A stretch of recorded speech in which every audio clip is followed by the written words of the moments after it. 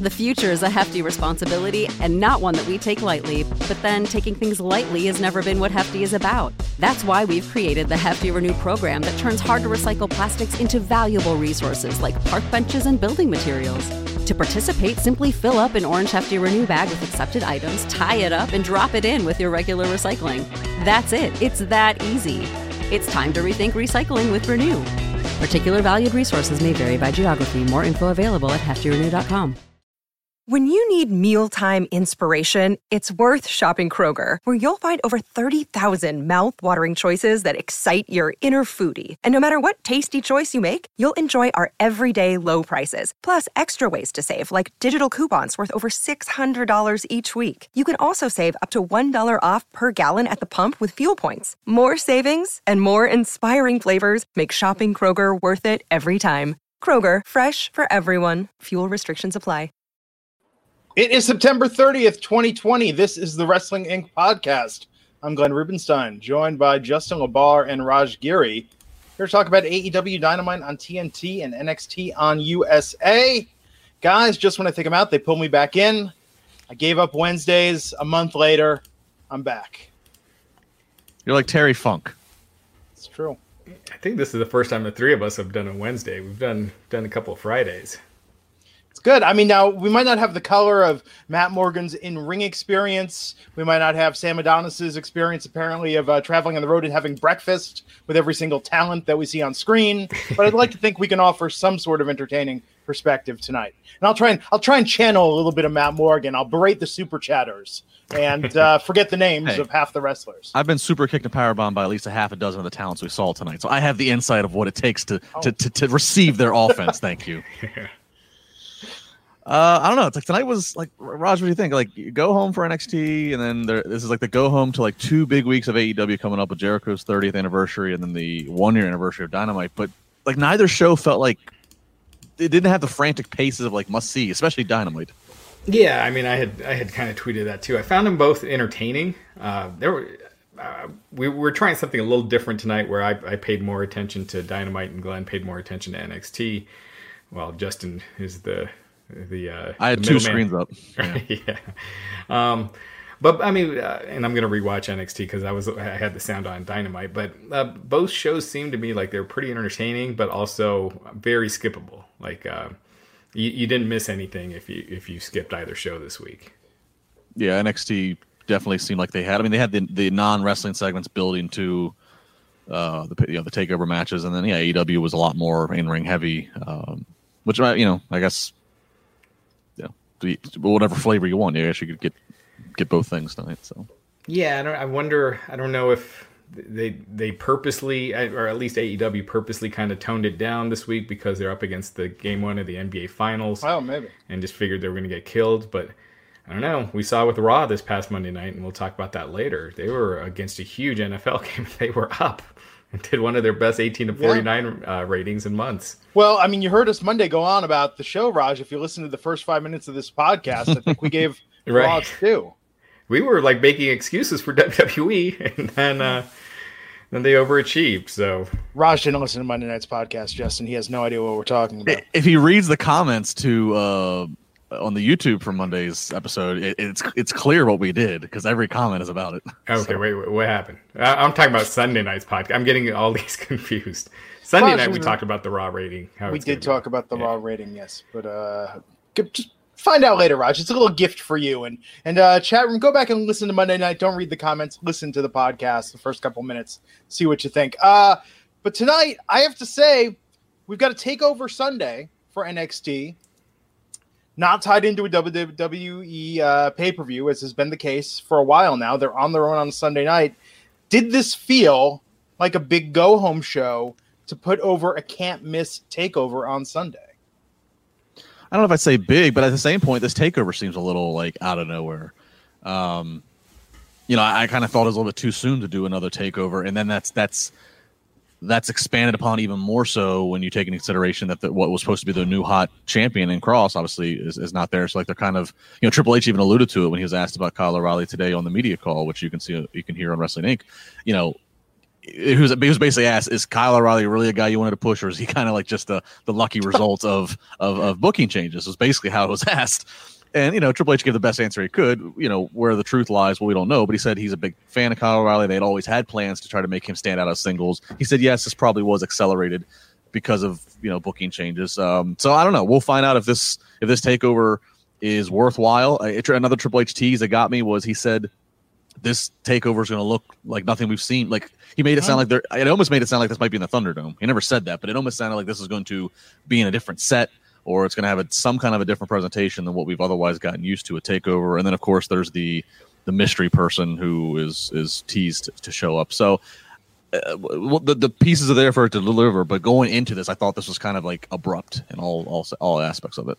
Yeah, I kind of have to remind myself what matches there are. I mean, the thing I feel like that has the most intrigue is that mystery person, and we'll talk about that later. But and which match is the mystery person in again on Sunday? No match, just vignettes. Just interesting.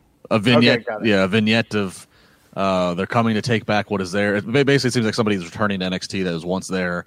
They show them trying to again get the title belt in this glass case, and there's a lot of again verbiage of coming home. So Wrestling Inc. has articles about speculation of okay, who could that possibly be? Everybody from a Seth Rollins to a Bo Dallas is potential. Probably not Seth Rollins.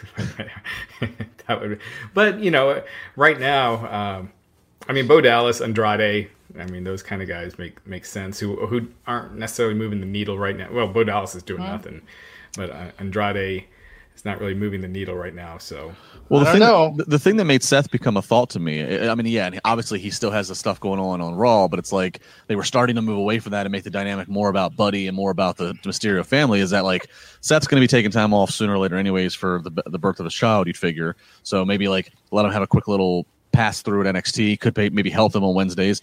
And he's the first ever NXT champion, so that's pretty symbolic. And he and Finn, a lot of history there, first ever Universal title. And him throwing the whole breaking the glass trying to get the title was very reminiscent of the WWE 2K vignette a few years ago where he was heisting WWE memorabilia. So just imagine all the paternity questions he could bring to NXT. I mean, the possibilities are endless. I think Seth would be a huge shot in the arm, but you see how WWE is kind of treating NXT right now. They're not giving really, unless it's, a Breezango. Finn had requested to go on NXT last year, but they're not a part of the draft. They're not in the Thunderdome. But you watch Monday nights, and regardless of whether it connects with the audience, they book him like he is one of the top 3 main attractions on that show. I don't know that they would give that up. Right. Yeah, I agree. So we'll see. So I'm just saying, Leo Kruger, now is your time to come back and shine this Sunday at TakeOver. And maybe it's not even a man. Maybe it's a woman. Yeah, that's true. But who would it be? That really narrows because they talked about taking back the title. So it's like Paige is can't. I mean Charlotte. I think it would be way too soon for her when she was just in NXT earlier this year, kind of. Yeah, and I know for a fact that they hoped that her going to NXT would move the needle more than it did, and that's why they kind of stopped it when they did. Yeah, they didn't. Real quick, Gabe Kofelt saying, first time, long time. I don't get to watch live very often, but you guys provide a lot of entertainment on my daily commutes. Thanks. Thank you. Thank you. And first time, long time. That's the new, we want that on every super chat now, Raj. All right. That's why I got into broadcasting. Gabe's like, hang up and I'll listen. Yes, exactly. Krana Shah saying, do you see Adam Cole baby in the draft without Undisputed Era? If there's a title change Sunday, perhaps. The plan reportedly right now, this is from PW Insider, is for Cole and Kyle O'Reilly to be top baby faces on NXT. I'd personally like to see them go the Evolution split way, where Kyle O'Reilly wins the title, so you make someone new. Adam Cole turns on him, and you got an awesome feud right there between Undisputed Era members. I think that would be something cool, and it helped me Kyle O'Reilly. But just him winning the title without a big story to go into, I don't think does much. I will give credit, and we'll get to it when we get to the NXT review, that the sit down between Kyle and Finn, like, it gave me a little bit more like, okay, maybe Kyle O'Reilly does win. Like maybe Finn does lose his first title defense. Especially again considering this is all stuff that's kind of being called an audible on in the last month because of Cross's injury. Well, they need new guys at the top. I mean, how long have we had, Finn and Adam Cole and Johnny Gargano? So they really could use outside circumstances. What's that? Yeah, outside circumstances, I think, have derailed some plans, some call-ups. Keith, they didn't need to send to Raw once, Karrion Kross was injured. Yeah. I know. So some people bringing up Ember Moon. I don't know if she'd be ready. I've heard that potentially she might be done wrestling for good. It's a pretty serious injury. Yeah, she's fantastic. It's a real shame if that's the end for her. So there was a lot, I think, to appreciate tonight about both shows. But yeah, as far as a takeover go home, I don't know. I don't know that. I don't know. I might get called in at the last minute to cover that, apparently on Sunday, Raj. But if not for that, I don't know that I'm going to want to watch that live. It just doesn't feel like it's that essential. And I'm sure social media will have whatever the return is. I think there's some good matches. I mean, quickly, just to talk about the card, got Damian Priest defending the North American Championship against Johnny Gargano. I mean, Priest has to retain there, right? I would think so. I think Gargano would be a step in the wrong direction. Step backwards right now. By the same logic, Io Shirai versus Candice LeRae. If you're going to put it on one, the way the show ended tonight, you're going to put it on both, right? It'd be weird that Candice would win and Johnny wouldn't. Not necessarily. Okay. Finn Balor defending. If Candice wins, I would just think that means Io is going to the main roster. Yeah, I mean, they could use her, but I don't know that they'll use her properly. Finn Balor defending. The timing is we got the draft next week. So that's true. Oh, that is true. That does add another wrinkle. What do you think, Finn Balor versus Kyle O'Reilly? Placeholder, or is this his time to shine? If I'm gambling, I'm going to say it's Finn. I mean, but like I said, they did their best trying to make me believe a little bit more, get me a little more invested in Kyle. And quite frankly, Kyle, a lot of times Kyle's just blended in as just being one of the other three guys, of background noise behind Adam Cole. So this did at least give him more identity to me. But if I'm betting, I say no, Finn keeps it, and then Finn goes and works with whoever this mystery person is. Yeah, I feel like it's always Undisputed Era. It's always kind of been Adam Cole and the other Undisputed Era member guys. And they want to make a new guy. It would be to give Kyle the win. Again, I think Adam turning on him would be a big story that could get him going. But I'm gonna go with you. I'm gonna go with Finn. I think it's a little too soon for him to lose the title. The Undisputed Era is basically summed up in the D12 song "My Band." There's Eminem, who's Adam Cole, and then there's the rest of them. Now, I mean, what bizarre world are we in tonight that Justin's dropping the pop culture reference? Now, I do know the rest of the D12 members. I was a big fan of Bizarre D12. And Conniva, Swift, Future. Proof. Proof. Sorry, Future. Future. 8 Mile. Future. Well, Future was based on Proof. Yes, that's true. Proof is passed. Cheddar Bob. Yeah, he was not in D12, but he was based on Bugs. The big guy from D12. Oh, Bizarre, yeah. Busy. That's who. Really? That's who Cheddar Bob was based on. I actually did Cheddar Bob rap in 8 Mile. No, I think about it. He never. All he did was drink and shoot his balls off. I love the last 20. I can just watch the last 20 minutes of 8 Mile every day and never get bored. Yeah. Just put on the last 3 freestyle battles and I'm good. It still holds up. That movie is almost 20 years old. 18 years old this year. Wow. Can you believe it? We're old folk. So, anticlimactic it would be if Bobby Roode came back to NXT after his Raw. Yeah. I think, that would get no pop. So we have Kushida versus Velveteen Dream in a singles match. Seems like they're making a big push with Kushida. They're really trying to sell us on this is since he's been set back with injuries and they never really got to get momentum. It seems like this is what they're setting up for. I definitely see Kushida winning that one. And then lastly, Santos Escobar defending the NXT Cruiserweight Championship against Isaiah Swerve Scott. Escobar. Yeah, probably Escobar. God, if no titles change hands. That's where I could see Candice winning. Io's been there. She's kind of been there a long time. And, knowing Vince probably doesn't want her on Raw. So, SmackDown. It all makes sense. So, Justin, why don't you drive and let's get into some AEW coverage, and then we'll wrap this up with NXT. And I'm just going to sit here and yell, "Who cares?" every 30 seconds. Put your seatbelt on. I'm driving. Putting on the D12 as we drive. All right, so we kick off. Are we doing AEW first? So we're doing. Yeah, AEW first. All right, so we start AEW. It's going to be Ricky Starks. Of course, he's had this long-standing feud with Darby Allin, been imitating Darby Allin. Starks comes out just before we actually get Darby's entrance. We get a message from, and somebody in the chat room can. I know they said his name. I forget who it was, but a little promo basically saying that you're going to have to do a whole lot more than bad imitations and this and that to keep down Darby Allin. And then that person was like, it's coming now. Like it was a nice, like a little lead in. Darby's had a good touch with these home looking videos, so this was cool. So Darby comes out, so these two get right into it. Darby and Ricky back and forth. Taz, of course, on commentary, so he's doing all the shilling for Ricky Starks.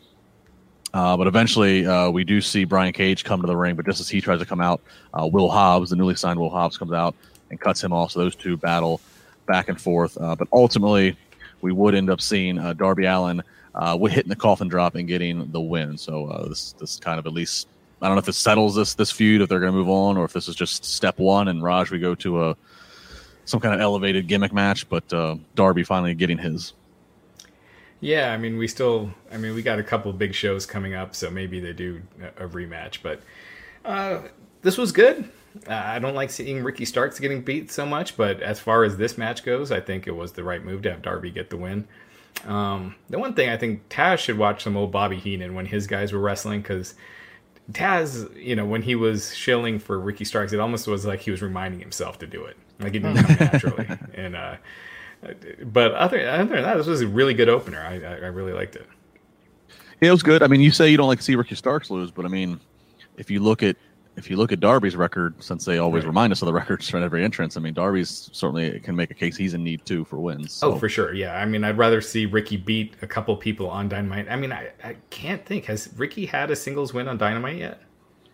I don't know about Dynamite. Maybe Dark, but I don't think about I'm Dynamite. sure on Dark, yeah, but not that many people watch Dark. And don't, people in the chat, you don't have to send YouTube numbers. Those things are very, they're very different than Nielsen numbers. So the number of people that watch Dynamite is exponentially higher than Dark.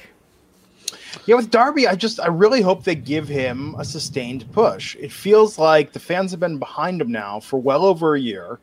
He gets social media buzz with a lot of his videos and stuff that he does. I hope tonight's, we're going to see more of these wins and see him get some real meaty feuds. Yeah. One thing I like about Darby too is I kind of like that he's like one of the very few guys on the roster that stands alone, that he's not part of like some faction. I kind of like that. Yeah, for sure. He truly does have that kind of the loner thing, which Aleister Black once had, and then they started having him team with Humberto Carrillo and Rey Mysterio every week. Then they took away his great entrance. Yeah. I'm still upset about it. Supposedly he signed off on that new music. Like I don't mind the music, and I understand the legality behind the music. But why would you take away the camera work, the rising up? Like you could still do the rising up with this new music. I don't understand why they just. I mean, they're in the Thunderdome. They can make the whole place look like a cemetery. I don't know. They could I was just thinking a graveyard. Yankee Candle is closed down. They ran out. They needed to change things up. I guess he enters the Thunderdome just like every other person does, through the curtain. Yes. So that was our opening match in AEW. Up next, we get Cody in the ring. Of course, this the whole gimmick here. Cody needed to answer Brody Lee's challenge for a dog collar match. And Cody, he riffs philosophical, talks about his trainer Al Snow saying you always wrestle hurt, never wrestle injured. Goes into who he is, how people talk about being the ace of the company, and just he basically puts over that the only real people that matter that are elevated are people that hold the titles, and obviously Brody being one of them. And finally he goes to give his answer, and he says no. Crowd boos. He steps out of the ring, but then he steps back in the ring and he grabs the mic, fires up, and says no regrets, and begins to just scream how we're going to come in and we're going to leave different, and ultimately accepting. And then after this, it turns into one of the biggest shit shows of a schmaz that I've ever seen. And Brody, Cody says yes, and then here comes Brody with the Dark Order. Security tries to cut him off. Big battle. All the all the baby faces basically all the babyface wrestlers that are in the crowd come and try to separate it. Then it's Brandy shows up. She does a senton dive on 10 guys, barely knocks any of them over because she's so light coming into this. But like they separated them, and Brody kept coming back 3 or 4 times. And this thing went on for over 5 minutes. It was a little bit of a, I don't know what was going on. I don't know if that was the plan or if they just. I think they felt like they had to top the presidential debate last night. You know? Yeah, I don't want to use the term shit show too many times this week. I mean, look at Cody's energy tonight. You know, it's like he was lifting weights and doing cocaine all day. Yeah, so Brandy does a senton, then Anna Jay comes and is attacking her, but then Nyla Rose pops up and she's hitting somebody else. And then some of the babyface extras, some of the female talent that are at the ringside that as part of the crowd that are on the babyface side of it, they're actually holding back Anna Jay at one point, which is ass backwards. You'd have the babyfaces holding back Brandy the babyface, and not like it's just all over the place. But nonetheless, I guess they had to just really amp up the energy for this match, which is going to be next week, by the way. It's going to be Brody and Cody in the dog collar match next week. Yeah, I mean that I thought Cody's promo was really good, and then once that brawl started, it just kind of took me out of it. It was random. It kind of, I mean, it really sucked. It took you out of it. All of a sudden, you're like, wait, who's attacking who? Why is Nyla Rose attacking this other woman? Who is that other woman? You know, it just distracted you from Cody and Brody. And I think, you know, when you look at the great pull aparts, it's not everyone fighting each other. It's just holding Cody back, holding Brody back, and they're just trying to get at each other. They break free a couple times. Keep it simple. And with this, it just became a mess of a segment. So adding to my pet peeves when I watch pro wrestling, one of my pet peeves that I said this past Monday was watching the tag team match on Raw, and there was 4 women, all blondes, all wearing pink. I thought that was bothersome. That's a pet peeve of mine. Another pet peeve is as I see Cody and Brody tonight, and you know, not and the Hurt Business does the same thing. Not every time that you're going to be out there, even if you're not having a match, it doesn't mean that you can't have your ring gear on. I am so tired of looking like you're wearing the most expensive damn suit, and if you're in a nice suit that's form-fitting, it has got to be god uncomfortable to be brawling in, and of course you might even rip it. Brody and Cody were in suits that look like they cost over $10,000, and why are you brawling in them? Why can't you just wear gimmick stuff? See, I like that though. I don't like when guys are in their ring gear when they don't have a match that night. It's like, why are you wearing your ring gear? And wear your gym gear. Wear your gimmick T-shirt with like what you would be wearing doing rehearsal or something. Like don't like in this situation. You're not going to see Conor McGregor in his gym shorts, you know, when he's doing a media day or that's actually what that's what got knocked last week. We knocked Kenny Omega for looking like that. yeah, exactly. And also, I want more feuds with opponents whose names rhyme. Cody and Brody, Dakota Kai and Io Shirai. Right. I think it writes itself. Absolutely. But yeah, I mean, I actually I think because I think the Hurt Business, they look like big stars when they're in their suits. Now you do look like a star when you're cutting a promo, but I don't know. Every time I see guys in suits battling, I'm just like, oh, like I'd be so pissed if I put on one of my best David Allen suits, and then all of a sudden I'm. Ugh. Yeah. Real quick, data with the $6.99 Canadian super chat saying, I think Finn should go up to Raw and be a tag team with AJ Styles, the Bullet Club. Huh? I think they're so valuable in the singles ranks. You see how WWE treats the tag teams. I'd rather see them as singles.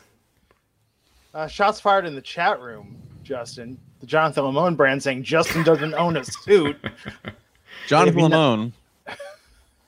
I wear a certain suit. It's David Allen. It's a suit line here from Pittsburgh, who now does John Cena and basically all the WWE suits. He does a fashion show every year. I've walked the fashion show ramp with New Day, with Wade Barrett, with Dr. Britt Baker. I have an impeccable suit game, which is why I get so cringeworthy when I'm watching these guys in these suits, some of which are made by the same guy that started here in Pittsburgh, and I'm like, I wouldn't want to be ripping my suit out there. I'd be buying some JCPenney's knockoff thing to go wear out there if I'm going to be rolling around in a dog collar build up with. So bite your tongue, Jonathan Lamont. I would hook you up, but now, nope. We might have to have a dress code one of these nights on the podcast. Only suits, no hats. If you used to watch me on Chair Shot Rally, I always had my best suit. Yeah, that's true. That's true. Hey, I always look like a husky boy model when I come on this podcast. It's my shtick. So what happened next, Justin? We're backstage. Tony Schiavone talking to FTR and Tully Blanchard as we getting set for their match later on against SCU. And then out of nowhere, we get one of the Young Bucks who just super kicks Tony to the ground and walks off. So this I'm guessing this was probably maybe filmed pre-tape or something, because Tony was never out there at all for commentary. They even said on commentary he's looking for an interview. So I'm guessing maybe he needed off tonight, and that was their way of getting around that. So that's that. Then Dasha's talking to SCU as they're getting ready for the match. Nick wasn't there. I mean, it was just Matt Jackson, and that's 2 weeks in a row. Like even last week, we only saw Matt, who walked out of the dressing room to talk to Tony. And Nick had said, Matt also sent a tweet to Tony Khan saying he sent him a PayPal for the fine. So keeping with the storyline. Unabomber Burns. Google 99. Somebody please fact check Justin's suit talk. Fact check. Google David Allen, ALAN fashion show 2016, I believe. Yeah, 2016. And you will find Jonathan Coachman was the MC. You'll find plenty of good stuff. Michael Barr is saying he doesn't set the bar; he names drops the bar. Absolutely. So then we get Dasha talking to SCU as they're getting ready to have their match, and just as they're getting ready to go to the ring, I don't understand this one. They walk right by Sean Spears, who's standing there sarcastically saying "Good luck." So FTR up against SCU here. It is that is one of the suits. Yes. There, proof that Justin in a suit. Now, this is a green screen photo, folks, so feel free to abuse that as you see fit. We encourage it. Yeah. Just make sure to tag all of us. Yeah, tweet it at me. I'll show the best ones on the podcast tonight, as long as they're safe-ish for work. Since what? You're gonna tweet. I'm gonna say if you're gonna put on the podcast. Since when is this podcast safe for work? Depends on where you work, Justin. I guess so. I'm sure we have a lot of listeners in adult bookstores, state prisons, all night donut combination Chinese food shops. I never thought about that. If we'd ever have any listeners that are in state prisons, if they have access to the podcast. Yeah, you would think they would. Well, I don't know.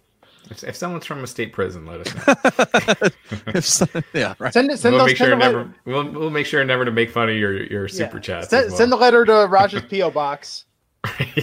And let us know what you're in for how long. We'd like to know when we can expect to get some super chat out of you eventually. All right. Send email reminders. You've been in prison for 20 years. When you went into prison 20 years ago, there was wrestling on TNT competing against WWE. You go away for prison, you come back out 20 years later, and here it is again. Tony Schiavone's on the air. Chris Jericho's there with them. Yeah. Nothing ever changed for you. All right. Moving on. Tag team match here. FTR and SCU. Good tag match. Love again. JR makes a reference in there with the rules as he notes the tag rope dangling there. He says the reluctantly used tag rope at one point. I found that comical, but ultimately we see Tully helping actually get involved. He sweeps Scorpio Sky's leg. Wheeler falls on him, and then ultimately we get a hold of the foot for a 1-2-3 FTR. Still your AEW tag team champions. Up next, commentary analysis, an 8-man. By the way, that was really good too. I thought that match, FTR, they can't have a bad match in AEW. They're doing their thing, and of all the people that have left WWE, outside of all the people, I think FTR have done the most as far as going to another level. I think AEW fans will say Moxley is better in AEW, but he was also a main event guy in WWE, and some of it comes to preference. Sean Spears, I don't really think he's elevated. Luke Harper, there was a time when he was with the Wyatt family, they were in the main event of a couple pay-per-views, or at least one. So I think FTR have benefited the most so far.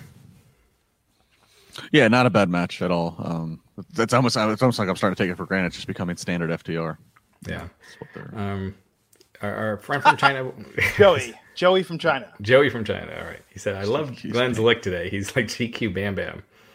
Get that a lot. Bam Bam Bigelow or Bam Bam? Take your pick. Bam Bam from Flintstones. Yeah, whichever one you like. Dada saying, but AJ in his podcast said he wants to team with Finn before he retires. Guys say a lot of things. That doesn't mean that WWE is going to do it. So commentary announces an 8-man. And people are saying Cody, but Cody was big. Cody was on the ascent before. I'm talking about just strictly from WWE to AEW. Cody had a nice run in New Japan and ROH before. So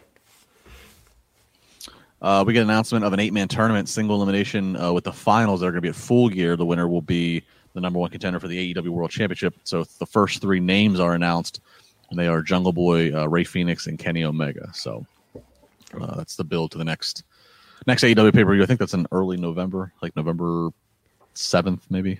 Something around that time. Full Gear, yeah.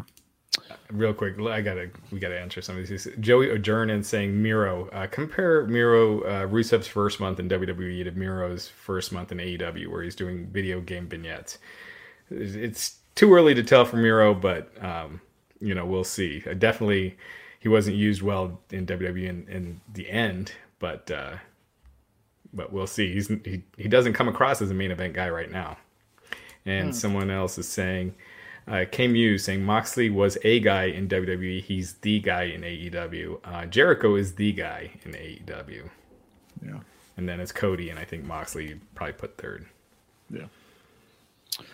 Speaking of Jericho, he is up next, out with the Inner Circle up against Isaiah Cassidy, who of course has Mark Quinn and Matt Hardy by his side. Back. All right. A good singles match here. Obviously, a chance to see Isaiah Cassidy in a singles situation again on Dynamite. Not sure if we've gotten that one before. In the end, a good back and forth match. In the end, Judas Effects, so Jericho gets the win. Something that to note here that they did is at one point, as Jericho is on the outside, he gets thrown into over the barricade where the heels extras essentially are, and Luther is out there, and like him and Luther come to like blows. So I don't know what, that's kind of out of nowhere. Yeah, and one, why is that not a DQ? I know. I've given up on trying. That's a broken record, I guess. Two, why are you doing that twice in one show with the random brawling with the wrestlers at ringside, and it had no place here. I mean, are you building to Luther and Jericho? Does anyone want to see that? I know Jericho and Luther are really close, but come on. I mean, maybe it's building to a match next week, but doing 2 brawling segments with people in the crowd, I thought that kind of sucked. Yeah, but the match itself was really good, and Jericho sold his ass off for Isaiah Cassidy. This was one of those. This was one of those cases where Isaiah Cassidy it helps him, even with the loss, to be in this match. Now, if they follow through, we'll see. I mean, we've seen guys like Pineapple Pete and other guys in the past who get a showcase match and never really go anywhere. So we'll see if they move Private Party up. Yeah, to the point of another brawl, kind of redundant from what we just saw minutes earlier. This is where, I know AEW is getting the praise from those who are working there. We've had a ton of interviews that we've all done, myself, Raj, Nick, whoever on Wrestling Inc. in this year with people, Matt Hardy's, the whoever's that are in AEW now that experienced WWE life, and they're all praising that it's such an open door, easy creative process, and it's just free flowing, and which is great. But I also think that sometimes that I guess the term is the inmates running the asylum. Sometimes when you let everybody have so much creative freedom, and so Jericho and whoever's working on their stuff over here, Cody and Brody are working on the stuff over here, and then we get to the day of the show, there was nobody to quality control correct. Like, all right, we have too much of the same thing, or and it's just things look sloppy in that regard. It might be fun for a frantic product to watch. It might be a fun, frantic vibe, and it might be fun overall for the morale of the locker room. But it is still stuff that, and I think the same thing with the broken record of what we talked about with the lack of enforcement of rules. Basically, they're ECW. There is no DQs, but they try to still distract the ref sometimes, and it's a terrible distraction or whatever. And they'll still use no DQ as a stip when you never had a DQ. Right. WWE uses DQs and non-finishes too much, and everybody's 500. AEW is trying to go the exact opposite too aggressively, where they insist to have a winner, but it's such an illogical way how they got to that. Right. I mean, doing it once in a while, I would hate to see them doing what WWE does, but doing it once every couple months just to show you that rule is there, I think it would help the product. Yeah. So again, I'm not sure. We'll have to wait and see what importance the Luther involvement had there. This was one of the better Jericho matches in a while too, I thought. Yeah, and again next week, 30 years of Jericho. So be curious to see what they pull out creatively, what they do. I mean, I would hope to we see like, some tribute to the things they can get away with doing. Like I think when I think classic Jericho, like trying to like also avoid WWE shtick things, what they're not going to do. I think of like WCW with the man of 1,004 holds and him going through the list and arm bar being repeated every 10th time. And so I like to see if they do like if Jericho's able to like work in like a greatest hits throughout the night and stuff. I'm starting to wonder this. Now, Jericho has been at the top of his game in recent years. I mean, doing just some phenomenal things. He keeps reinventing himself. But is he almost entering that more David Lee Roth phase of his career where he's more an entertainer and showman as opposed to just pure intensity and talent? David Lee Roth was a great singer for the first couple Van Halen records, but then after a while it was the DLR show.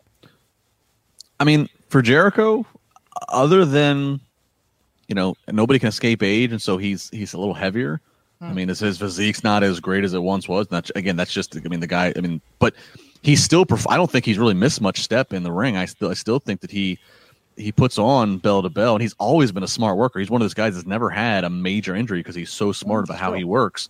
Yeah. So I don't really think that he looks like he's having to just rely on showmanship. I mean, I still think he goes for something. We've seen him go for 20, 30 minutes if he needs to. I feel like he's had some really good matches in AEW, but I feel like that's not what he needs to do at this stage in his career.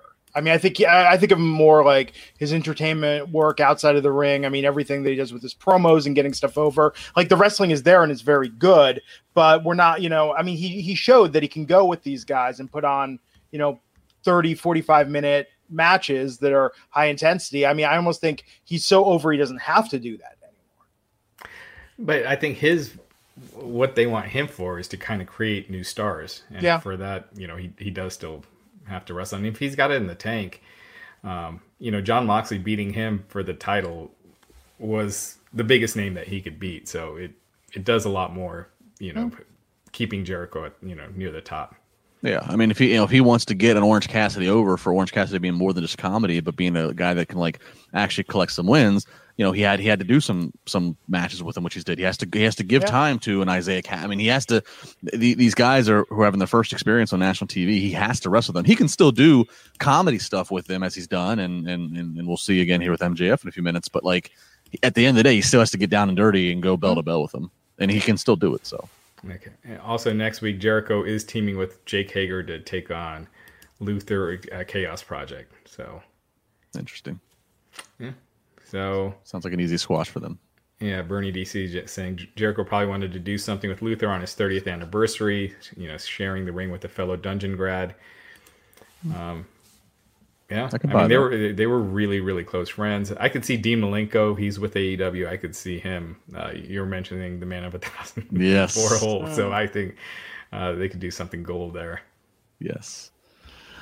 All right, so moving on, we get a vignette with Miro and Kip. They are at like a I don't know if it's the Dave and Buster's or some kind of a grown-ups arcade looking type of place, and they're talking about Miro trying to put together the best bachelor party ever. And then Glenn, you're gonna have to fill me in here. Then they get Billy Mitchell. Billy Mitchell. Who do you go to when you want a hell of a bachelor party and you want to talk video games?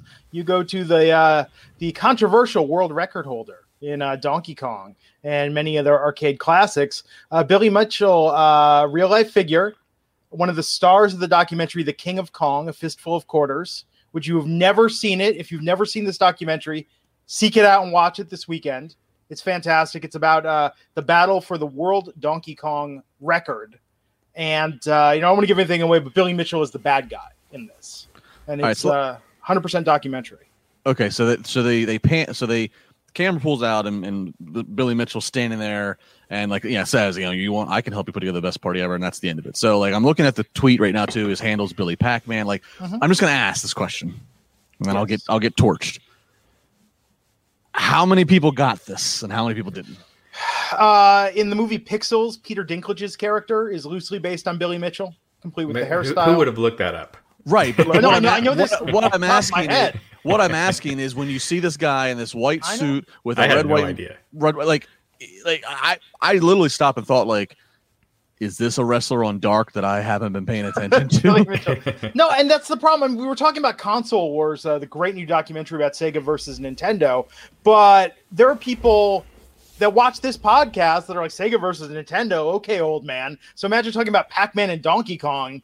For some people, that's like your grandfather's video games. So to your point, no, I think that he's maybe got a little bit of a cult internet hero resurgence from that documentary 10 or 15 years ago, but no, most people do not know who he is. I know who he is, but most people do not. That's the whole reason why you're on tonight's podcast, is because we knew It's we true. needed some reference to who the hell this was. Yeah. We were just going to call him that guy. But if you watch the documentary, he is one of those, if you did not know it was a documentary, you would think this is like a Christopher Guest character creation. He's such like just an eccentric guy. He's very notorious in the video game scene. He literally looked like somebody, his look and the way he was dressed, he looked like somebody that would have been part of the early Dark Order recruitment vignettes. Yeah, there was an episode of, I think, Bischoff's podcast where they were doing Fall Brawl, like 96 or 95. They had a backstage vignette where Paul Orndorff was depressed, and then this guy, he was like a psychic or something, like a TV psychic, came John Edwards? I can't remember who. Miss it was. Cleo? No, it wasn't Cleo. It was someone like I'd never heard of. So I thought maybe they heard the podcast and brought that guy back for some weird reason, but except it had nothing to do with anything. So No, I mean, this is a deep cut for professional wrestling, even for video game streamers. Like people that stream games, it's like Fortnite, Call of Duty. You know, it's people do one-offs of retro games here and there, but Billy Mitchell is. Well, Miro is a big streamer, so maybe he's a fan. Maybe this is some kind of connection here. I just gotta say this doesn't make him look like a big star. Him playing video games and hanging out with the ilk of. And I like obscure references. I mean, I'm a big fan when they pull out something that I was like, oh, I can't believe they went there. But this is a little deep for their demo. Especially if you look that they skew younger than WWE. I watched, and this is the last thing I'll say about it before I'm done with this topic, but there's this Netflix series called Game Over. It's like a 5-episode. Yeah. And they I don't think they mentioned him once on that thing. Well, because world record holders is a bit different. But yeah, they had a bunch of those world record holders, like throughout. I saw that. In the context of specific games. But Billy Mitchell, controversial, has burned some bridges. There was a question of whether to allow his world records. I don't want to ruin the backstory for the 5 people that are going to check out that documentary. But no, I thought Game Over was okay. Console Wars on CBS All Access was fantastic. People are into retro gaming, but I don't know. This is, I think, overestimating. Having Jay and Silent Bob, everyone knows who they are. Right. But Billy Mitchell, not so much. Yeah, I feel like this is either Miro, as we said, who's big on streaming and gaming. Either this is like a Miro knows this guy and got the okay, like get him involved in this shtick, this vignette, or this guy has got like a relationship with Tony Khan, and Tony Khan's that's what I was thinking. Because Billy know. is he's like his day job is he runs like a hot sauce business, I think, out of Florida. Okay, I don't know. This is very weird. Well, I'm sure we'll find out the complete story. Raj, interview Billy Mitchell. Justin, book him on the Wink Daily with you and Hausman and get to the bottom of this. I'll get him a suit. I'll get him a David Allen suit. He can can upgrade it from his white suit. But yeah, I don't know. I mean, if this is like who Miro's in vignettes with, a little worried about how this is going. Yeah, I'm going to reserve judgment until the wedding takes place and we see how that pans out. But so far, it hasn't been an earth-shattering month for Miro in AEW. Hey, outside of the first appearance, which was still good. Miro's still married to Lana, and we are not. That is true. You must be doing something right. Right. I thought Lana was married to Bobby Lashley. They're divorced now. Right. Oh. They're divorced. What next? Next. Justin, you gotta, especially when we're talking about Billy Mitchell for that one. Because I'll go on about this. I got another hour. Yeah, you gotta just cut Glenn off and go. I'm gonna do the Tony reality. I'm gonna mute him like it's around the horn. All right, gentlemen. I do my best, Chris Wallace. All right, Dasha backstage with Best Friends and Orange Cassidy, checking to see where they're at mentally. All of a sudden, FTR comes in, makes a little fun of them, blah blah blah blah blah. Then Orange Cassidy takes a mic and has a promo for them, and he quote calls them weenies. And Orange Cassidy and Best Friends begin to take their entrance to go to the ring. Orange Cassidy up against 10 from the Dark Order. Should be noted, the stat that was presented on the screen, Orange Cassidy going into this match has won 5 of his last 6 matches in AEW, and ultimately at the end of it will end up getting the Orange Punch. And he will get the pin 1, 2, 3. So now 6 of the last 7. Right? Yeah. 6 of the last 7. So Orange Cassidy with the win here. So still kind of continuing a little bit of Best Friends and some Dark Order stuff now. It's good. You because you had Orange coming off of that momentum. You don't want to just stall it. So get him a win. And I thought that was good.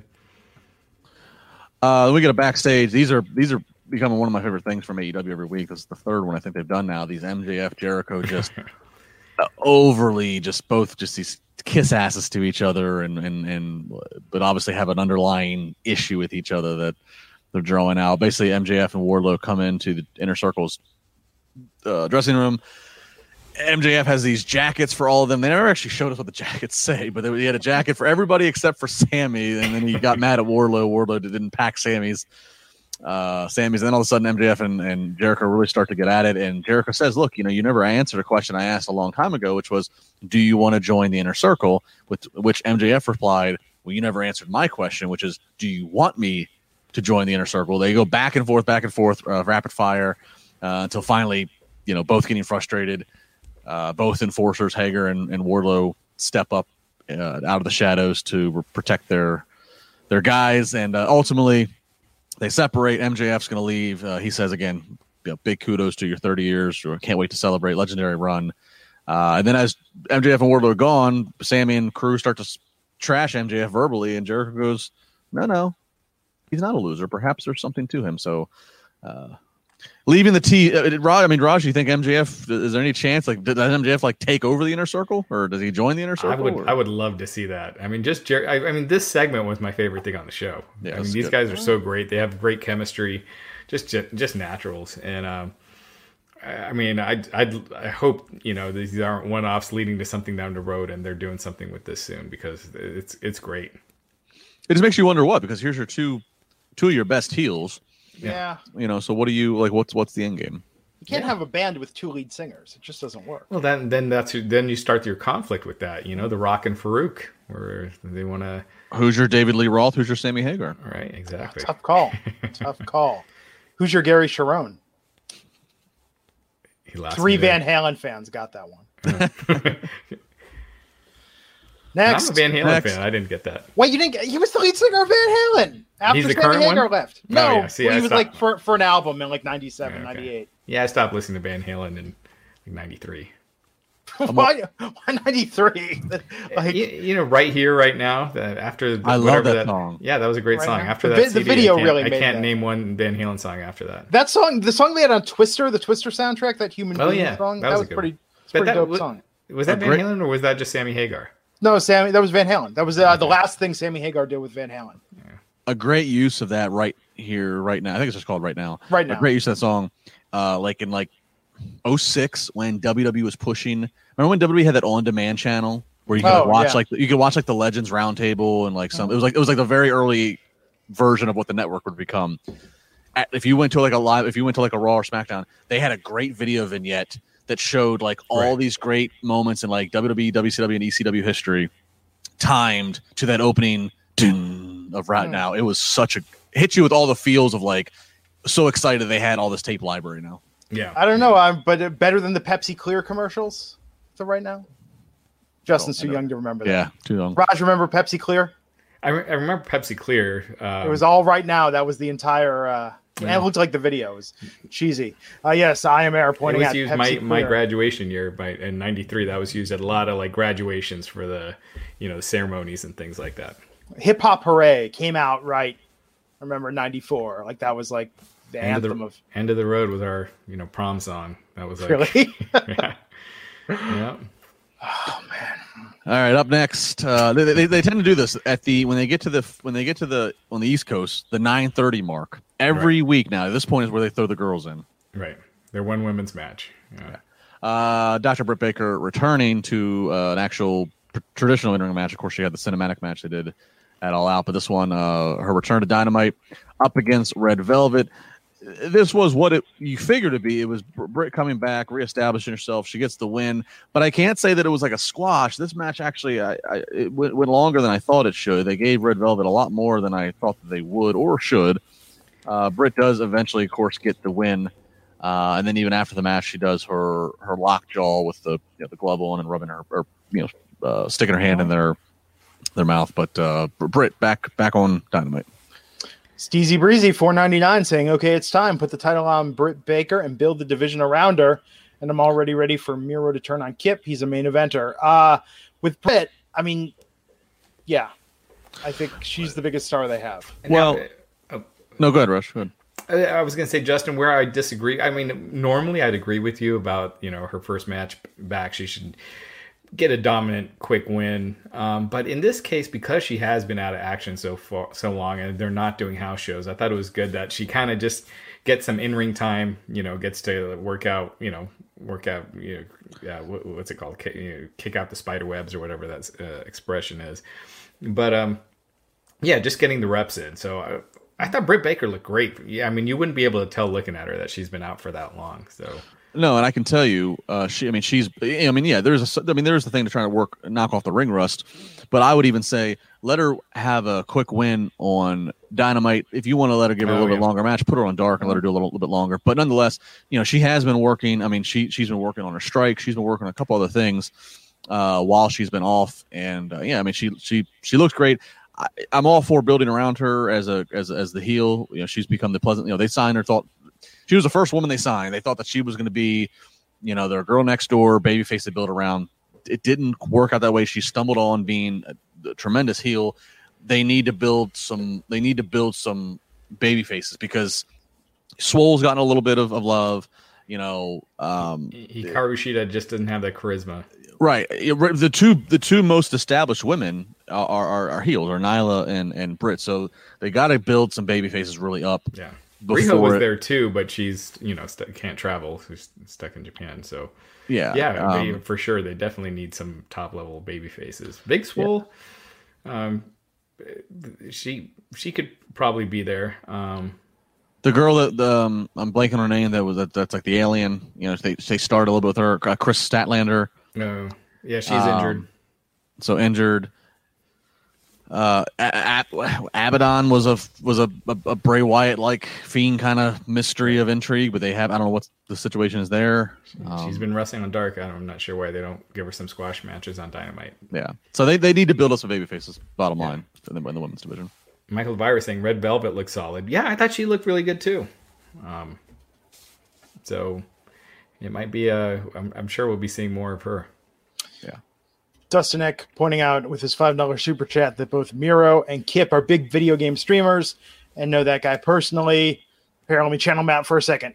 You really paid $5 to say that, Dustin? Why'd you say that? Follow up in the chat. Don't pay to say it again.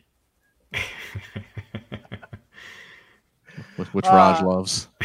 Steve Marcuccioli, $1.99. Emma or Jinder for NXT return?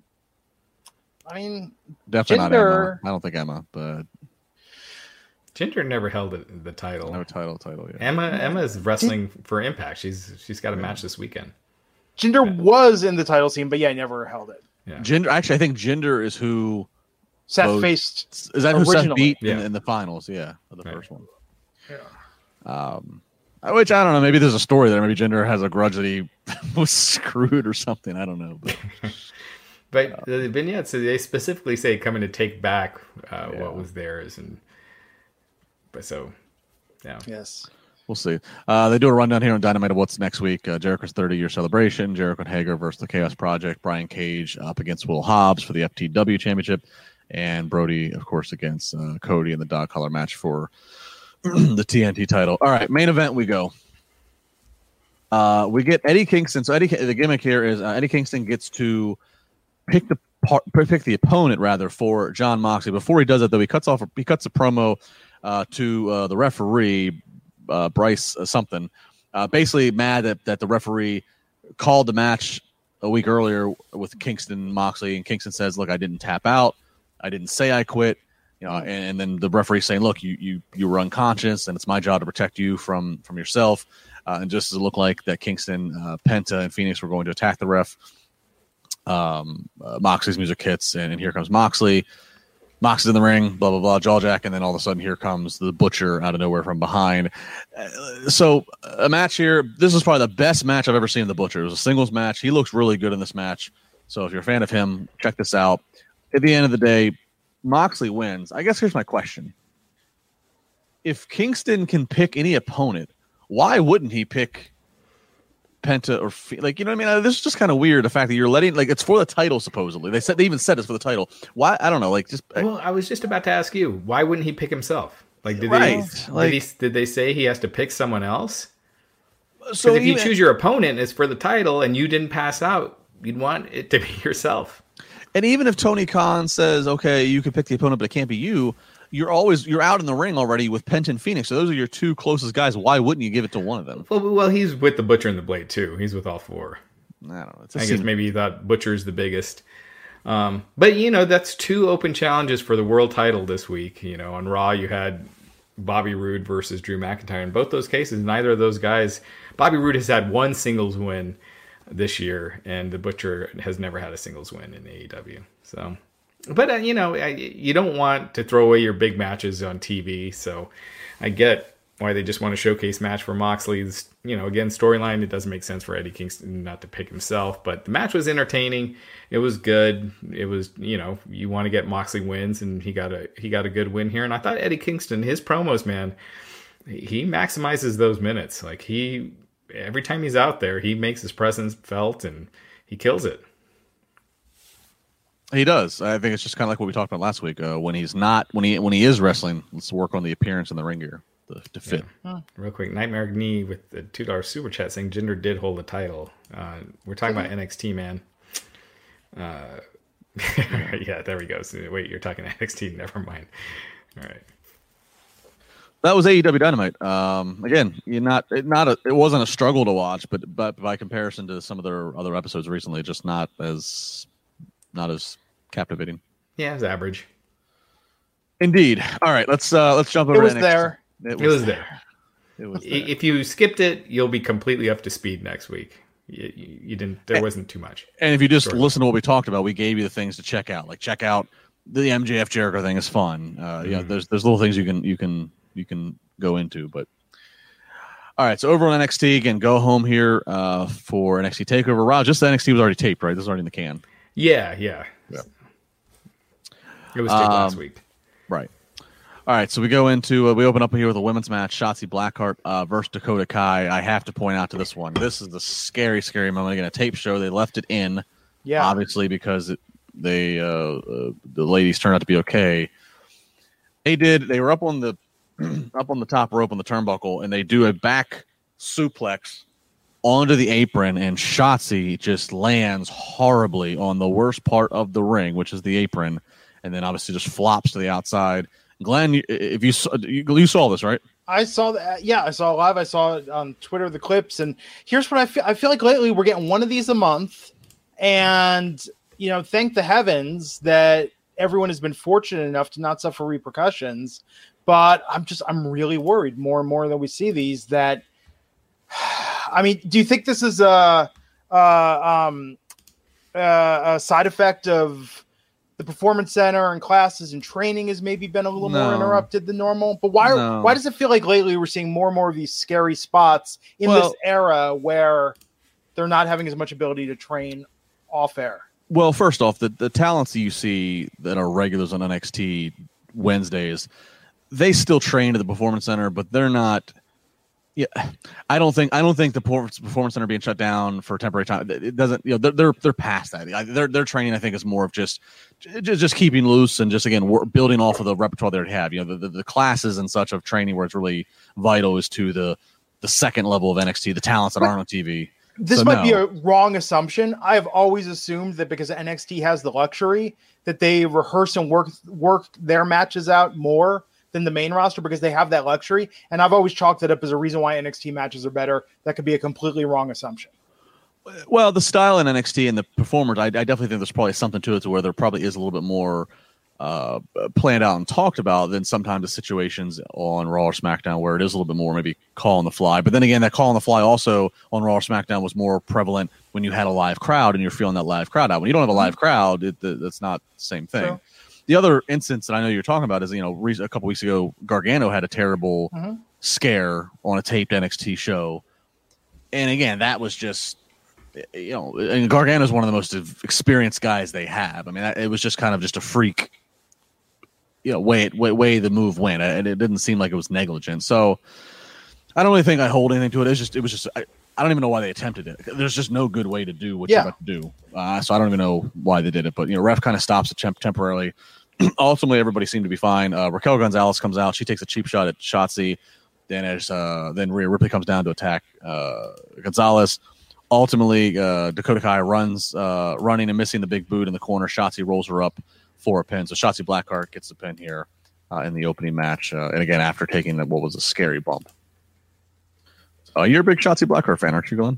Absolutely. The best man at my wedding hosts a podcast with Shotzi Blackheart about horror movies.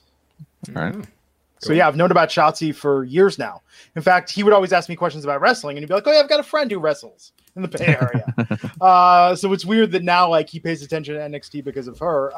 But yeah, I think Shotzi's fantastic, and I think this is good. I mean, the biggest challenge in NXT is how do you keep the women's storylines of feuds relevant when there's so much going on without a title, given the one limited title opportunity. I think more often than not, they do a good job with that. I mean, even tonight, seeing Rhea Ripley and the running after and her getting into it, I like that they've got some stories in tandem going on. And I think, I haven't watched NXT for the last month or so since I've taken it off. And I have to say tonight, again, without missing a beat, they really stood out, the women's division tonight.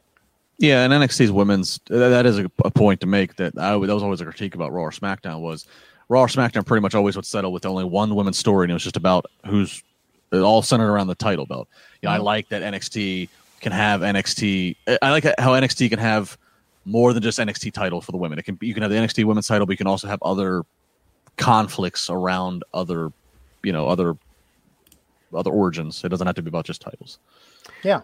Real quick, I just want to mention one thing. KMU94 saying, when we were talking about AEW, just correcting what I said, that during Eddie Kingston's promo, he did say he would pick himself, but he was too beat up from their match last week. I forgot about that. So okay, and Butcher and Blade just kind of a thing. Butcher and Blade came in. They came in as they were paid by MJF originally. It was Butcher, Blade, and Bunny.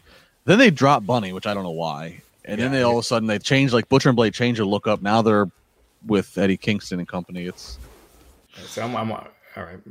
We'll get to this when we talk about the mystery person. I'm just watching the vignette right now again. Oh, okay. So then we get a backstage split screen interview from the Tom Phillips is conducting with Isaiah Swerve Scott and NXT Cruiserweight Champion Santos Escobar, who of course they'll square off this Sunday. A back and forth here. Swerve saying, "Look, Escobar always needs help from his buddies and this and that and what have you." Escobar says he's going to bury Swerve. I will point out again, referencing the Triple H media call that was today. He put this match over as he does all the matches, but it's interesting to see what the notes he associates with it.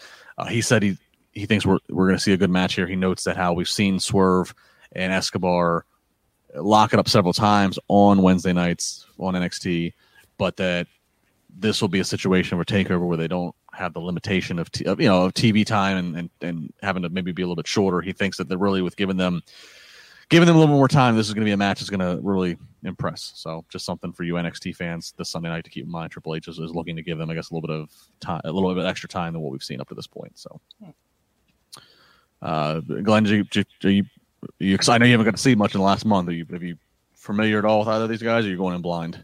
No, I'm pretty blind on this one. I mean, I know who the talent are, but this storyline was something I was not familiar with tonight. And it's interesting with Escobar because I think when I stopped, we were seeing the kidnappings. Yeah, the kidnappings and Drake Maverick and Brazongo. So this is it's a little different take on the character.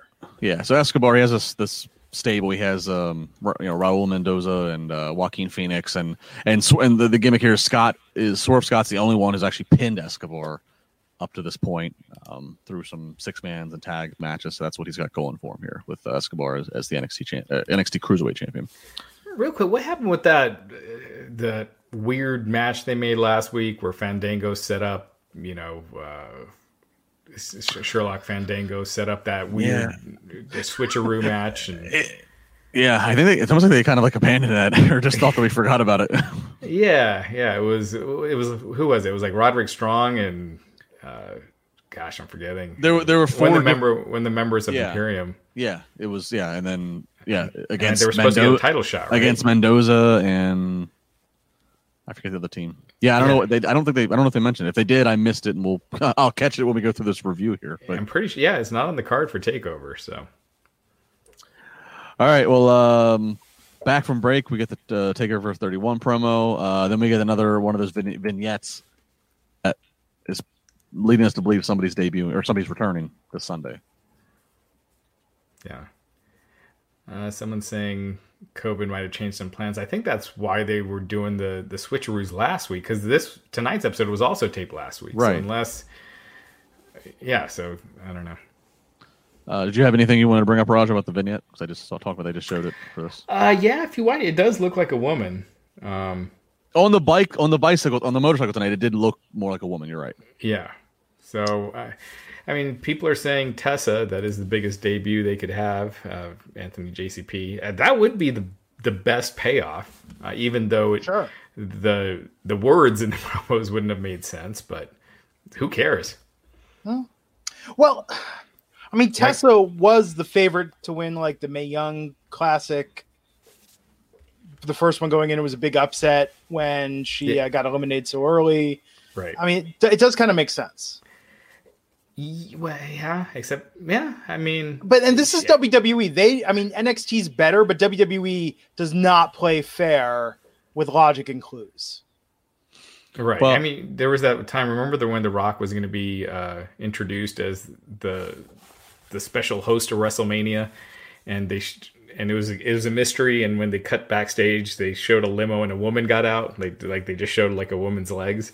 So it could be just a swerve, or it could be, she's not literally meaning she's here to take the NXT title, but maybe her career. I don't know. Although Tessa was doing competing against men in Impact, I don't think they would do it. But Tessa versus Finn Balor, I'm pretty interested in that match. Well, they're not going to go that route. And I know. And if you look between AEW and WWE, I think. She didn't get signed by WWE after the Mae Young Classic. I don't think everything jived the way they hoped. So then life went on. But and people grow and people change. So it's not impossible that she comes back to and does come to NXT. I definitely think if you have to ask me between AEW or NXT, there's a better chance of NXT because I don't think AEW. Even though I just said AEW needs to have some baby faces, I don't think AEW's been a big fan of the intergender stuff that she has done. So. I don't know. I feel like maybe it's her, and it would be a little weird because it doesn't quite fit the verbiage. But as Raj said, who cares? It would be a big get. Yeah. The Ripper saying Tessa, Paige, Toni Storm, or Charlotte. Paige, that was a career-ending neck injury. I cannot see them letting her back. But Tessa, I could see. Toni Storm, she's been MIA, so. Who knows? Anthony JCP, James Storm. He was, Ryan Satin had an interview with him. He did say that he was supposed to return to WWE earlier this year, leave NWA, come to WWE, but then all the stuff with COVID ended that. I guess it's obviously going to be a giveaway, the order of the card. If we get Kyle O'Reilly and Finn Balor before we get the Io Shirai match, then obviously we know it's a woman, right, coming back. Yeah. It's going to be it's probably going to be whatever ends the night. Yeah. Francesco Fogliano is asking, wouldn't they want to save Tessa for Raw or SmackDown?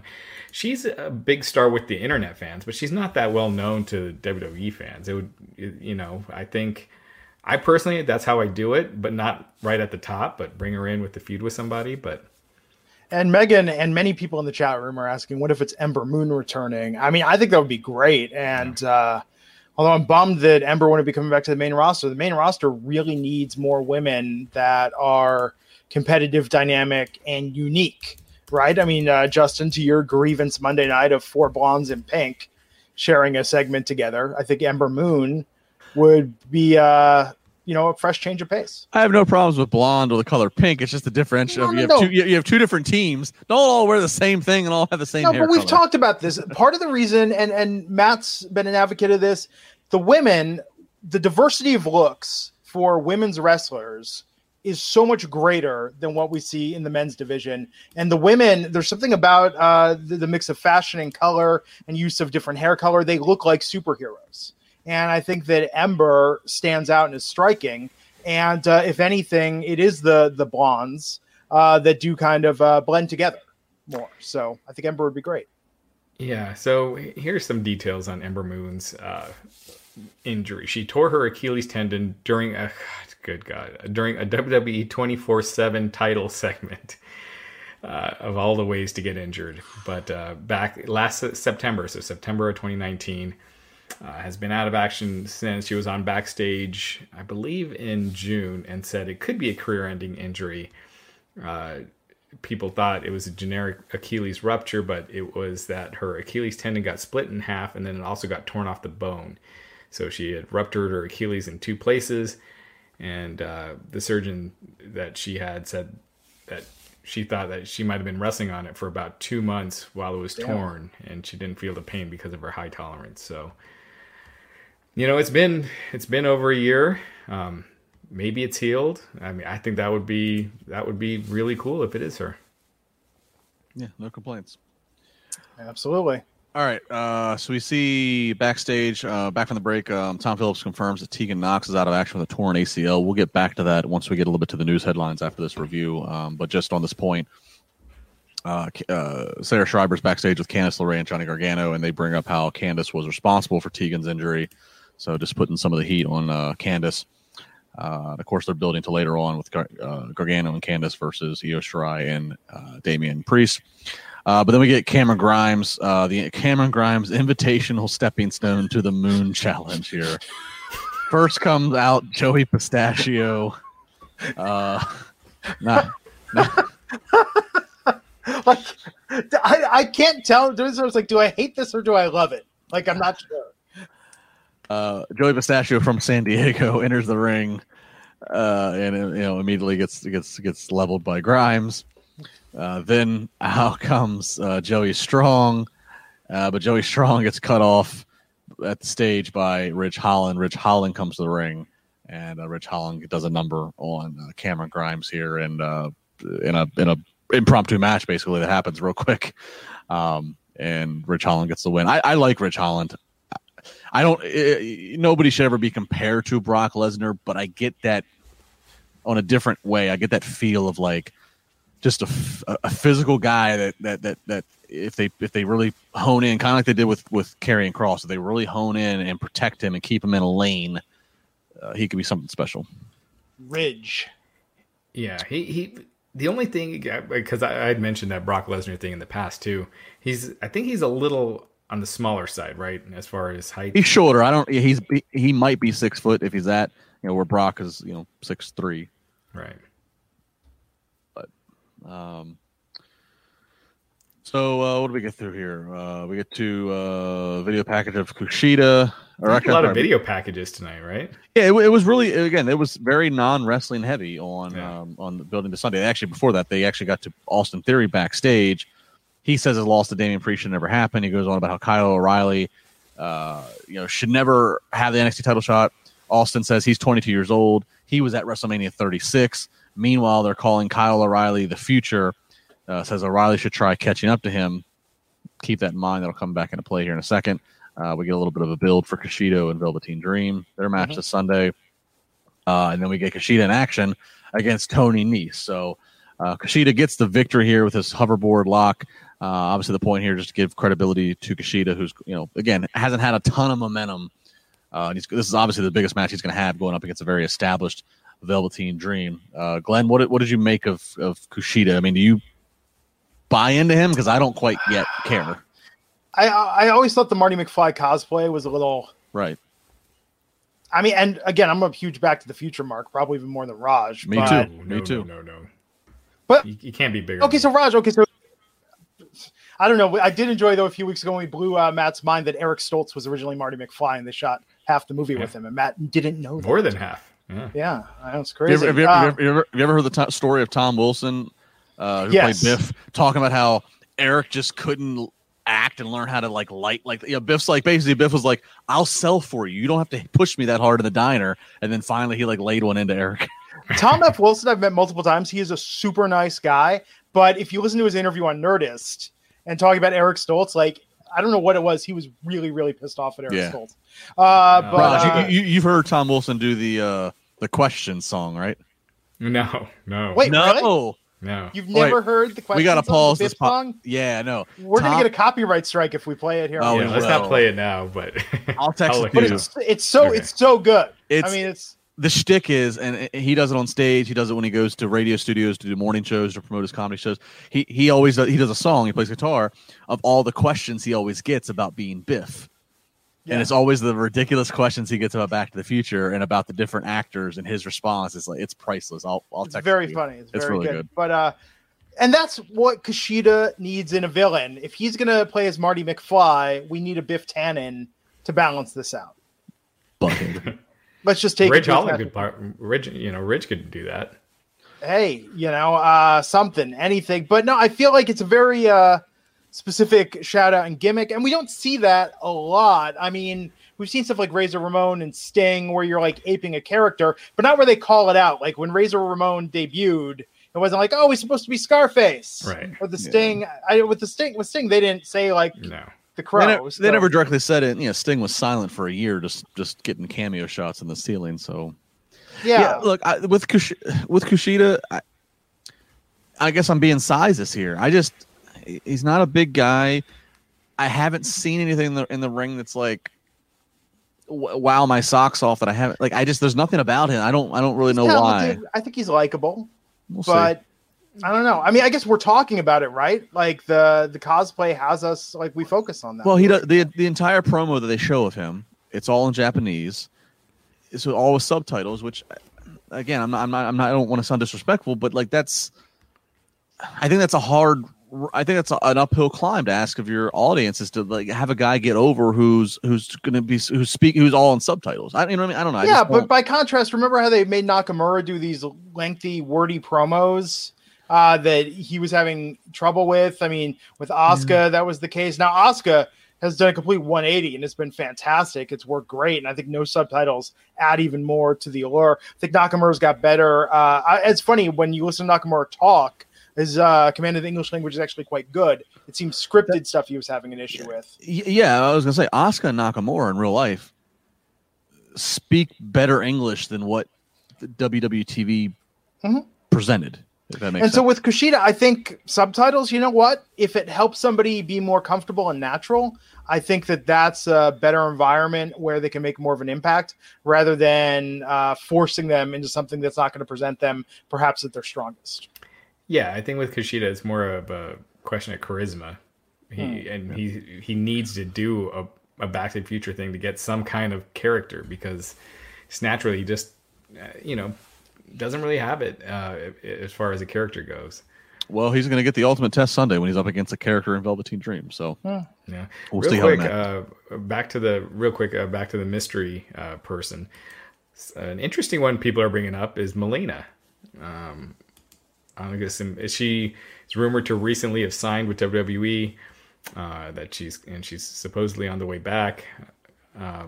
So yeah, Francesco Fogliano, Melina would be cool. I mean, she never had an NXT run. But yeah, do you think? Maybe she's talking about the women's division. Come take back. That's something that I mean, when Mickie James came back, they did a really good job of putting her over And I don't think when Mickie came back that she was necessarily in NXT's demo, but she definitely was a formidable opponent for Asuka. So maybe the same with Melina. But I wonder, I mean, they're going to have to really reestablish her. I don't know that she tracks with the current NXT fans. You know, the NXT fans are actually the oldest of any of the wrestling shows right now. So maybe they do. Yeah. Maybe they remember the banger of series of matches she put on with Alicia Fox. All right, yeah. No, Lena, she did have some good matches. They were actually good matches. It's just Stone Cold's reaction. Yeah, I mean, that's kind of what I think makes it so famous. I feel so bad because Ariane Andre, I've talked to her. She's actually such a nice person, and just to always get crap over that. I mean, it was just Stone Cold. I mean, like Stone Cold had no clue what she was talking about. Which it's funnier that Stone Cold was that out of the loop. Or I mean, like that kind of right there shows you sort of the generational gap, sort of the gender gap, that he didn't take her seriously. But truthfully, they did put on some good matches. So there you have it. All right, Cameron Grimes backstage. He's complaining about his big beatdown. Dexter Lumis appears. It was the first time he's been back on TV in a few weeks. So nothing really happens here. Just the Lumis appearance being creepy. So Dexter's back. Maybe Dexter and Grimes the next thing to go here. So Adam Cole's in the ring. Adam Cole cutting a promo, basically talking crap on Austin Theory for his comments dismissing Kyle O'Reilly. Cole says, "Come on out here, say it to my face." This leads into a match between the two of them, between Cole and Theory. Cole gets a victory, and then again he cuts a promo into the camera, basically saying like he believes in Kyle O'Reilly. To everybody else, it might be a surprise if he wins the title, but not to him. So, I mean, a little bit to Raj's kind of fantasy booking. You know, Adam Cole going out of his way to rah Kyle O'Reilly win the title here. Would set up for a swerve of Evolution type thumbs up, thumbs down. We'll see. I think that would be the way to go. Is Kyle O'Reilly winning the title and feuding with Adam Cole. All right. We get Kaden Carter versus Xia Li. Carter gets the win here. Nothing much to this. Xia Li showed a lot of frustration here, so I'm not sure what we're slowly getting to here with Xia Li, but this was, again, kind of like how Dynamite did, just kind of a little bit of a throwaway women's match leading into the down the stretch main event. Glenn, I know you love your women's wrestling. Anything to take away from Kaden Carter or Xia Li? I mean, I think they're both great, but no, this wasn't huge. You know? Yeah. Then we get the pre-tape of Shawn Michaels moderating Kyle O'Reilly and Finn Balor. This was obviously pre-tape, done in the ring, but not. You know, it wasn't done in the typical NXT set. Yeah, they didn't say that this was done before he was attacked by Randy Orton, right? Right. I didn't catch them ever. Yeah, right. They never said like this is all something that was done last week or whatever. Right. They just I mean, because that's the big problem I had with it. You just had Randy Orton supposedly, deliver this vile attack on him. They taped this last week, so they knew they had this angle. So either they could have waited on Orton's attack on the Legends until next week, or explain to the audience that this was recorded before Monday's Raw. This Shawn Michaels did this interview before Raw. So. Yeah, different universe. Yeah, that's kind of what it's like. It's almost like the two universes are different. So this is NXT Shawn Michaels. He's completely healthy. He's not the legend that got beat up by Randy Orton. He's Triple H's right hand man that helps run NXT. Do you think though it looked too much? I mean, with Finn and Kyle O'Reilly together, are they almost so similar in terms of size, stature, and whatnot? Like they look like brothers. I mean, Finn's very charismatic. I thought Kyle held his own, but I don't know. I don't know this. Like, is this going to be the main event? Well, that's what I mean. I mean, I thought this did favors for Kyle. This was the most serious I ever took Kyle, and I thought, and then it was a pretty lengthy thing. I'm not going to go through all the dialogue. If you want to read about it on Wrestling Inc., or obviously watch it back if you didn't see it. But I thought what he said was good, and he sounded like a formidable challenger, and he admires and respects Finn, but he thinks that he should be champion, and Finn has no business at this point. I don't know, but I don't know. I don't know if I still buy it as like the clear cut. This is what needs to end Sunday, which is why I say as we do all this guess of this vignette, the match order was going to tell us a lot about is this vignette a Tessa Blanchard? Is this vignette a? If the women go on last, it's probably Tessa. That's probably the only name that could, next to Charlotte or Paige or Melina. I mean, you think they're going to close the show with Melina coming out to challenge the NXT Women's Champion? I mean, I like Melina a lot, but they're going to go off the air. That's their mic drop, get everybody talking. No, but I could, probably not. Tessa will have the internet wrestling community losing their shit. Yeah. And then finally we get into our main event. Damian Priest, Io Shirai versus Gargano and Candice LeRae. Good fun match here. Good mixed tag match. Coming down the stretch here, we get a little bit of everything. We get a moment of Io Shirai doing a moonsault on Gargano, but then at the same time we get Candice coming in and low blowing Damian Priest, which that then sets up for Gargano to hit his one final beat. So Gargano and LeRae get the victory. So Raj, that means that Johnny Gargano is not going to beat Damian Priest on Sunday, right? Who got the pin? Gargano on Priest. Oh, okay, yeah. So I mean, we knew that anyway, but yeah. They were standing tall. They were holding the belts. Yeah. They're not winning. Yeah, so that was your NXT. So again, a go-home show, there was a lot of vignettes, a lot of out-of-ring stuff, which I'm okay with. Again, on a go-home, I'm fine with. But even still, just if you didn't watch it, you can still probably go into Sunday and be well-educated. Right. All right, let's do some news here. I think of all the takeovers, this has the least buzz of anyone they've ever done. And again, I think it's the one, as Glenn noted, it's one of the few that hasn't been associated with the big weekends, and it seems kind of rushed. Again, rushed considering the champion they wanted is out, had to vacate the title. Rushed considering they've had to do some pivots because of COVID and they could have done this on a Wednesday night and built it up as event programming like they did with Great American Bash. Yeah. But no, I mean, look, they had In Your House that worked as a standalone. I think that got a lot of buzz because of the retro element. I think 30 was good. Now 30 though was the night that was at the week or the night before SummerSlam. I can't remember. I think it's the night before SummerSlam. It's the night before. Okay, so this is another standalone. I don't know if it's gonna really command or draw, but hey, we'll see. It would have been cool if they did this on a Saturday night and did a Saturday night's main event theme. The old school, the 80s with the opening music and the promos at the beginning with that cool music in the background. I mean, I don't know why WWE doesn't do things like that with Raw and Smack. I mean, especially with Raw. Like, why not do a retro Raw hour in the style of something? I think it would draw some eyeballs. Yeah, I think it's probably Vince not wanting to live in the past. He wants to always be progressing. Which is funny on many levels. But every time, I was at Raw 25. I mean, I got to sit second row at the Manhattan Center for the Raw 25th anniversary. Every time they do those retro shows where they bring out the old sets, even old camera person uniforms, like we all love to live in the nostalgia of what once was. It always does. I've always said I can't believe that they've owned WCW property now for 19 years and they've never done a one-off Nitro Monday night. Mm-hmm. Yeah. I can't believe they've never tapped into that. And I guess again it goes back to the Vince thing of, well, we beat them, we killed that. But I mean, it would pop a number, if you promoted it for weeks on end of one night only Nitro, like people would, have Goldberg there, have Bischoff there. Well, it would have really made sense when Bischoff was in storylines to do that as part of that. But I think now they would have to do some moves to have that really make sense. I guess. Yeah. But still, I think it would do numbers. I think it would draw Lapsed fans back, and because they have a big angle on those shows. Because they have a lot of the WCW set stuff at the warehouse. Oh yeah. Mm-hmm. So, okay, what's in the news? Where we going, Rush? You got the Tegan Knox. Yeah, so Tegan Knox. So this was it was broken. I don't know who broke it exactly first, but it was broken just a little bit before the Triple H media call he did with us. But he then confirmed it.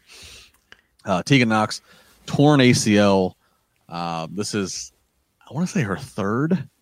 I think that she's dealt with this, but torn ACL. She's already had surgery successful. He confirmed, so that's good. But obviously, she's going to be out for a considerable amount of time. And he noted like this is they've had several times they tried to get going with her in storyline, and an injury happens. I mean, he put her over, so he put out good wishes, says that she'll come back stronger. But this sucks for her. It's just, again, same old story.